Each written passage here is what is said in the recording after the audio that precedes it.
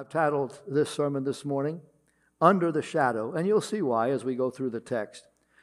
Here's a question for you. What could be more secure and more comforting to a child who is frightened of the thunderstorm and the lightning and the crashing than the strong arms of a mom and a dad? Where do they go when they're scared? They come running to you. Maybe they're screaming, maybe they're yelling, maybe they're crying, but they need you and they want you. And you provide that sense of safety and security for them in your arms. This need for safety and security is a basic human need. It's something that God recognizes early on here in Philippians 4:19. And the Bible says, "But my God shall supply all your need according to his riches and glory." God wants to meet you at the point of your need. It's not just money. It's where your heart is. It's where your emotions are. It's what's making you anxious and stressed and maybe depressed. It's what brings you to tears. It's what hurts you and what brings you great joy. God wants to help you in those points. The way he designed you and the way he created you, you have needs that go beyond the physical.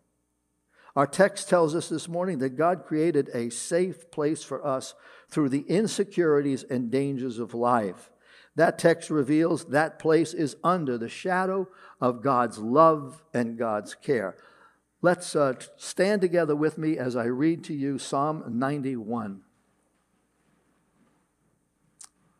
One of my favorite psalms. I have spoken from this psalm on a number of occasions over the years, but I felt compelled to share with you again this morning.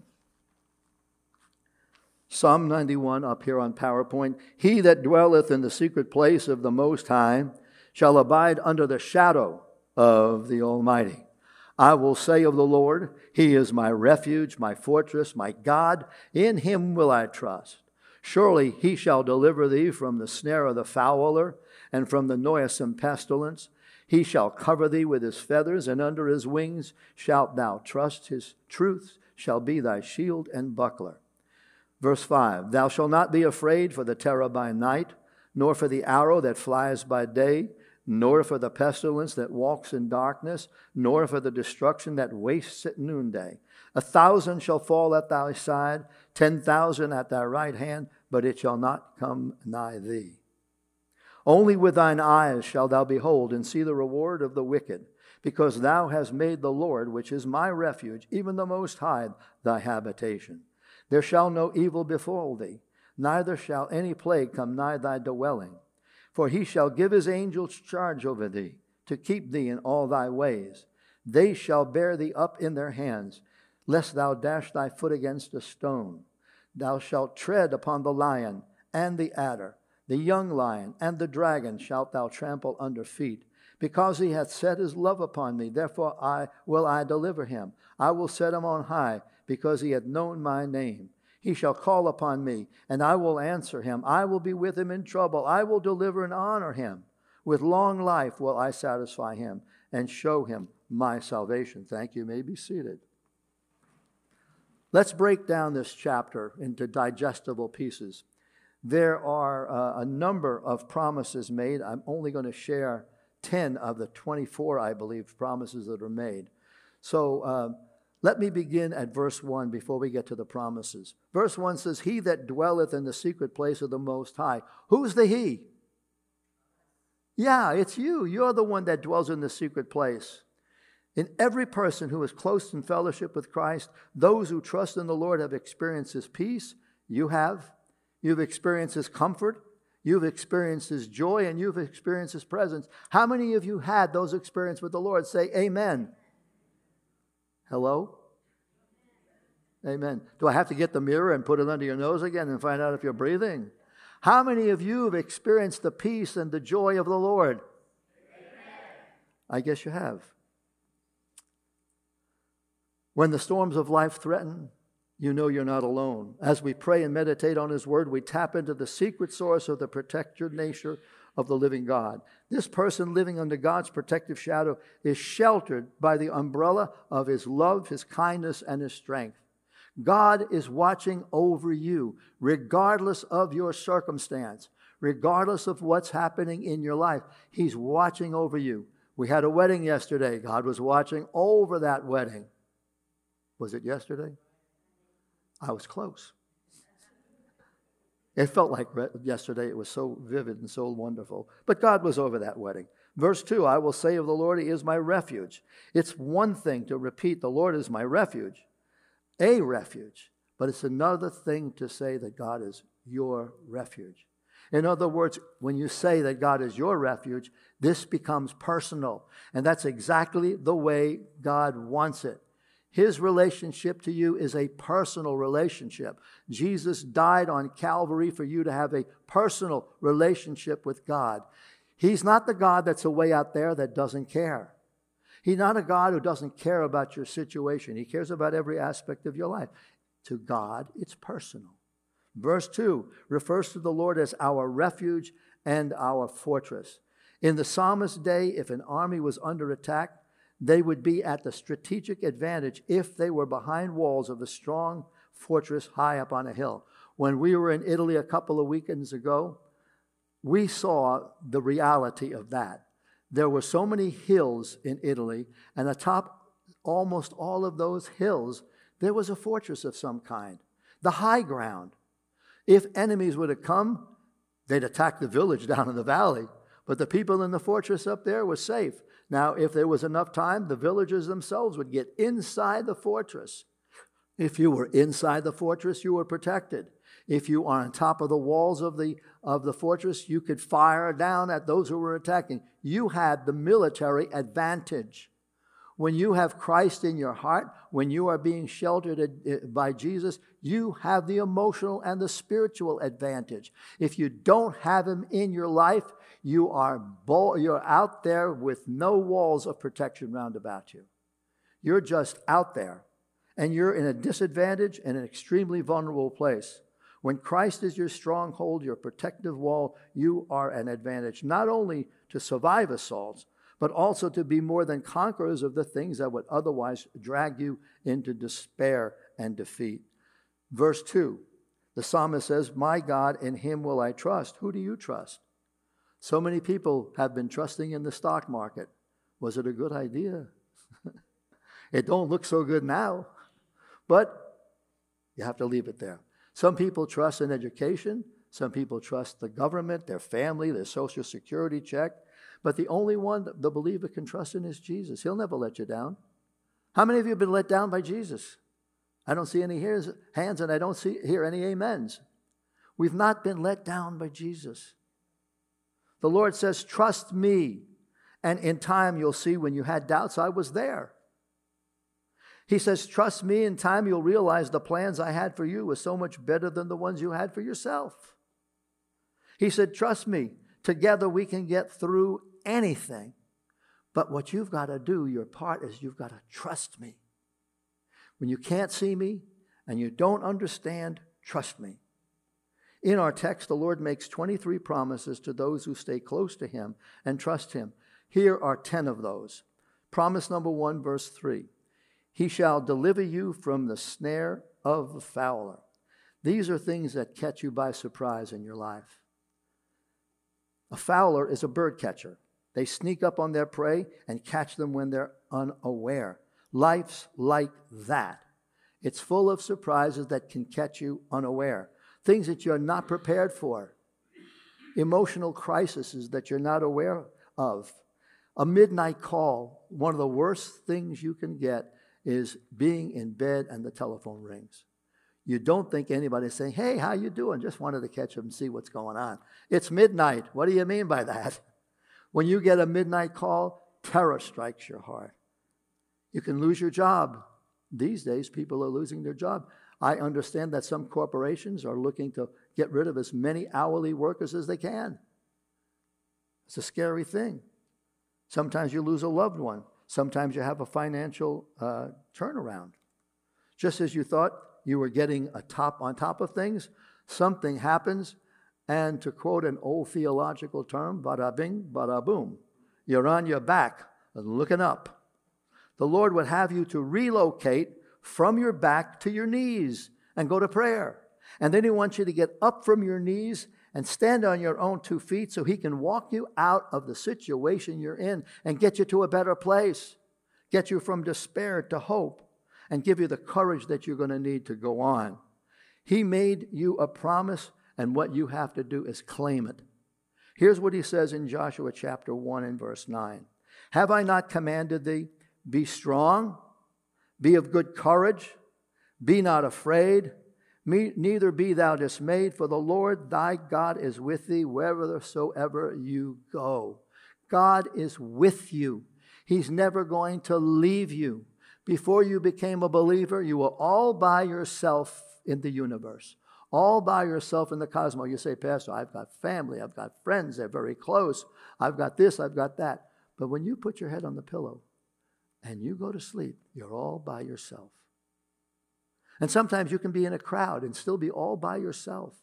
But as a believer, you have the Holy Spirit residing in you. And in that regard, you are never alone, and nobody could ever get any closer than where the Holy Spirit is, in you. Promise number 2, verse 5, the Lord says, don't fear the terror by night. Those are the things you cannot see. You can't see worries.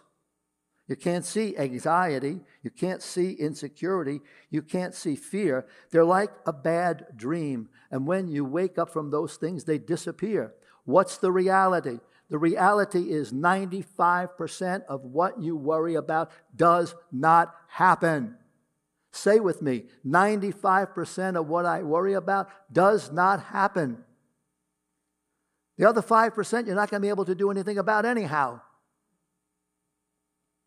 Worrying is like sitting in a rocking chair, and you rock back and forth and you think you're getting somewhere, but you ain't.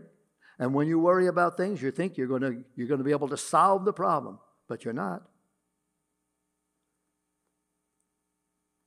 Jesus promises to displace those anxiety-producing nightmares with a healthy dose of his peace. Listen to what he says in John 14:27. This is Jesus. Peace I leave with you, my peace I give unto you. Not as the world giveth, give I unto you. Let not your heart be troubled, neither let it be afraid. When he uses the word let, that means you have a part in this freedom. That means there's something you can do about it. You've got to let go. It means you're grasping onto something. You're holding onto something. You got it in a bear hug, and you won't let go of it. It's your anxiety. It's your fear. It's your worst nightmare. It's the things you think are going to destroy you. And what does Jesus say? Let go. That's your part. To let it go and give it to Jesus. Let not your heart be troubled. He's going to give you a peace, and you're going to say, I should be going through a real nightmare right now, but I'm not. Somehow I've got this feeling that everything's going to be all right. Promise number 3, verse 5. Don't fear the arrow that flies by day. The arrow that flies by day. These are the things you can see. Things you can see. They come at you fast and furious. How many people here like change? I don't mean change that you put in your pocket. I mean the reality that things are not always going to stay the way you hope they had. Most people love the status quo. Most people don't like change. People in church don't like change. People in business don't like change. And most people in general don't like it. New challenges can be fearsome. Tests can be fearsome when you're in school. Temptations, upcoming surgery, a new job. You see them out there on the horizon, and you're sure that these challenges that you're looking at are much bigger than you are. And maybe they are, and surely they are. It's not the size of your challenge. It's the size of your God. You may not be up to this challenge, but God is. You may be filled with fear, but God wants to give you peace and security through this time. You're not helping yourself, and you're not helping anybody else when you are an emotional disaster. God's got to help you, and he's promised that he will. Jesus told his disciples not to fear. He would go before them. Nothing is impossible when God is in it. Promise number 4, verse 6. Don't fear what treads in darkness. Darkness. These are the things I say that you cannot understand. You know you're at this point when you ask God, why me? Have you ever asked God, why me? Why is this happening to me? It's at this moment God's purpose is hidden from your understanding. And it's at this point where trust in God is truly tested. When you don't understand what God is doing in your life, when you don't understand what's happening in your world, when these things come on you, this is the time that God is being tested. And this is the time God is testing you. Can we trust Him to be in the driver's seat of a situation we can't understand? Remember the Old Testament account of Joseph, whose brothers sold him into slavery? How many times do you think he cried out to God and asked, God, why me? Why are you letting my brothers do this to me? When he finally was face to face with his brothers, here's what he said. Genesis 50, verse 20. But as for you, you intended evil against me, but God meant it unto good. Adversity can be a great teacher. The lesson for the believer is in time you will see God had a plan and a purpose in everything you're going through. We need to be reminded that when you can't understand it, then you've got to faith it out. Faith it out. Give God an opportunity. We want instant responses. We want, as our car drives up the lane, we want our burgers in 13 seconds. And by the way, if you fear the number 13, you have triskaidekaphobia. What are you afraid of? We want our burgers right now. We want our, where is she? We want our chicken right now. We want everything right in here and right now, but it doesn't work that way. If you've lived long enough, you know that some things are going to drag on. You're not going to get an instant response. That's when you need to faith it out and give God an opportunity to reveal what He's up to. Promise number 5 in verse 13. He promises to tread upon the lion. These are the powerful old sins that you've dealt with for years. Over time, with God's help and a lot of prayer, they have become toothless, crushed under our feet. You've wrestled with some sins in your life, and you've seen them defeated. God did that. These are the things that you dealt with. There are some sins we deal with all our life. Promise number 6, verse 13. He promises to tread upon the adder, the snake, illustrative of those habit-forming sins we've allowed to slither their way into our lives. Over time, their poison has entered our bloodstream, and they become habits. Over time, those habits have defined our character. If not crushed, they will define your destiny. You will become a disciple of these evil things, of these tests and these sins that you won't. You will become a prisoner of certain sins. There are certain sins that corrupt your soul, that corrupt your mind. They take hold, and they are habits, and they will not let you go. They actually become a prison into which you are committed, and you will be there as long as you don't break out. What a life. Prisoner to a habit that won't let you go. And the Bible says that He promises to deal with that snake. Isaiah 54:17, no weapon that is formed against thee shall prosper. God's made a promise that the two of you together can break the hold that this thing has on you. What holds you? What holds me? What am I prisoner to? What are you prisoner to? There is freedom in Christ. Promise number 17, verse 13. He will defeat the young lion. Those are new sins that are even more powerful than the old ones, the new temptations. So powerful they could kill in a single swipe of claws ready to ensnare. New doubts, new fears. There are some drugs that have come across the border we hear about. I don't remember their names. Who? Fentanyl. Thank you. She's 100 years old and she's telling me. Thank you. Be careful. Fentanyl, so powerful that just a couple of drops can kill hundreds and hundreds of people. Powerful things. Young people are being sold a bill of good about so many social issues that are going to trap them, that are going to ensnare them, They're going to capture them. They're going to bind them. That's why it's so important to get young people to come to know Jesus Christ and then be part of the family of God. Promise number 8, verse 13. He will defeat the dragon, monsters, enemies of God. We know about the Antichrist. But imagine if you were living 75 years ago when Hitler was around, a monster. Or Mussolini, for us Italians. And what was he doing to us? Not good. And Stalin, and so many other corrupt corporate executives and corrupt politicians and cruel, godless leaders. Acts 17:31. He has appointed a day in which he will judge the world. God will not be mocked. There will be an accounting. These people think they're getting away with all this stuff. Whoever they are that are busy trying to corrupt the young people in our society, they think they're getting away with it. They think they're winning. They think they've got it. But I'm going to tell you something. A day is coming when they will have to answer to the great judge. And they're going to be in trouble then. Repent.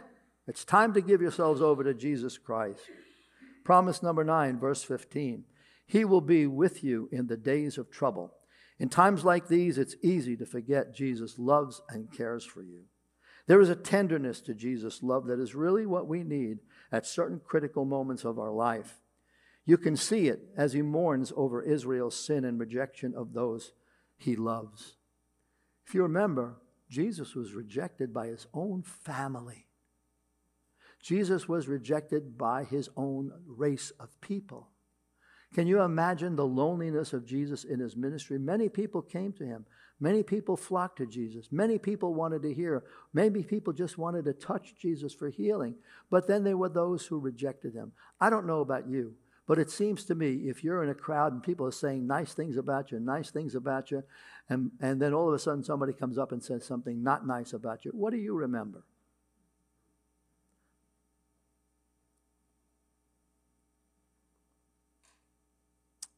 Jesus said this in Matthew 23:37 as he looked mournfully out from a hill over the valley at the people of Israel. How often would I have gathered thy children together, even as a hen gathers her chicks under his wings. He knew what people were going through, and he wanted to do whatever he could to protect and love and embrace people. You know, there's so much more to our hugs than we know. There's something emotional. There's something about breaking that barrier that separates us one from another. It's a lot. You come up with certain people, and you come close to them, and you get within a certain amount of space, and what happens? They back up.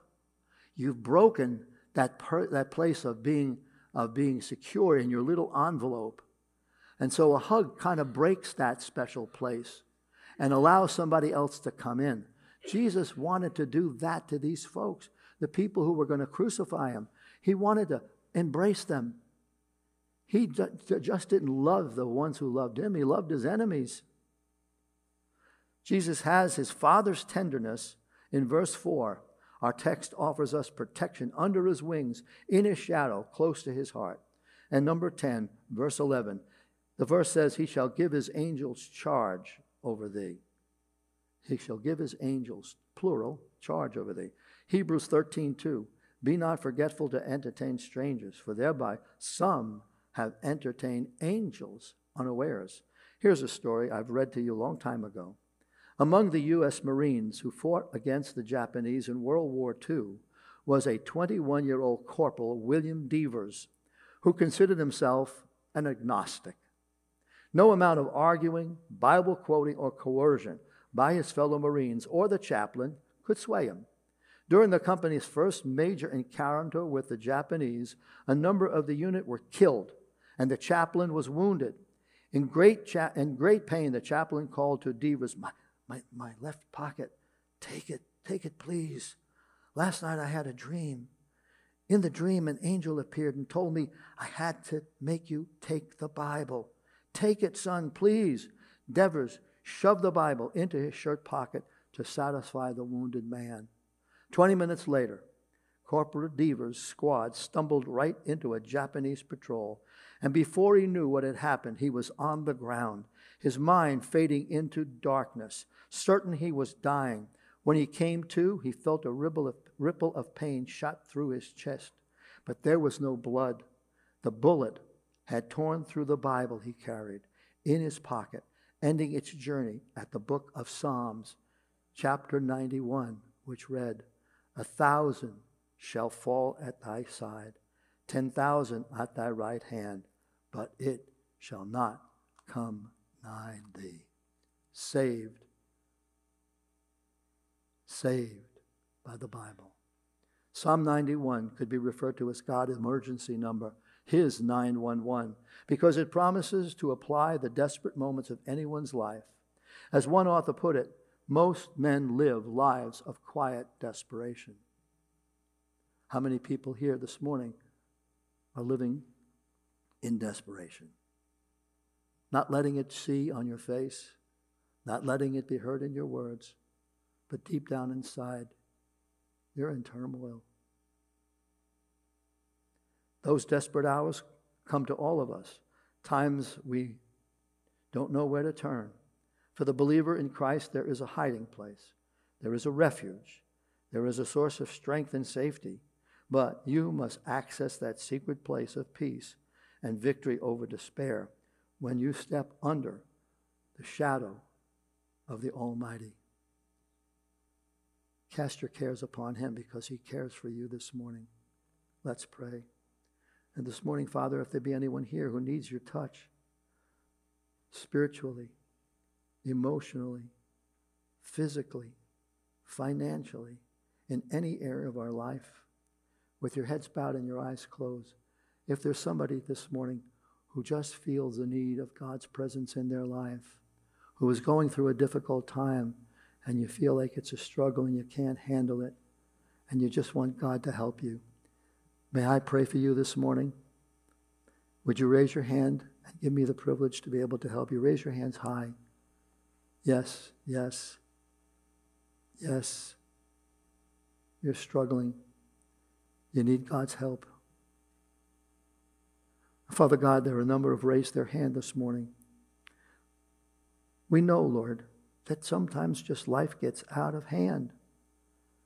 Just life just kind of comes in on us like a wall falling on top of us after an earthquake. And I just pray right now, Lord, that you would be with each one of these. Visit them with your Holy Spirit's presence. And I pray, Lord, if there are those who are filled with doubts this morning, or fear this morning, or worry this morning, anxiety, whatever the label that applies, I pray, Lord, that you would touch them at that point of need. Let them know that you keep your promises if we will reach out and claim those promises. And so help us, Lord, to be faithful, to claim your promises. And then another question. If you're here and you don't know Jesus Christ as your Savior, and you want to know the one that never leave you and never abandon you, and you want to receive Christ as your Savior this morning, I'm going to ask you to raise your hand and pray with me. You don't know Christ as Savior this morning.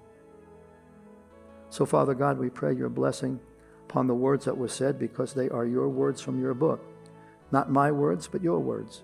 And you've promised that your word shall not return void, that if there are those who have a need and they put themselves in your hands and allow you to help them to get through to a better place, you'll be there.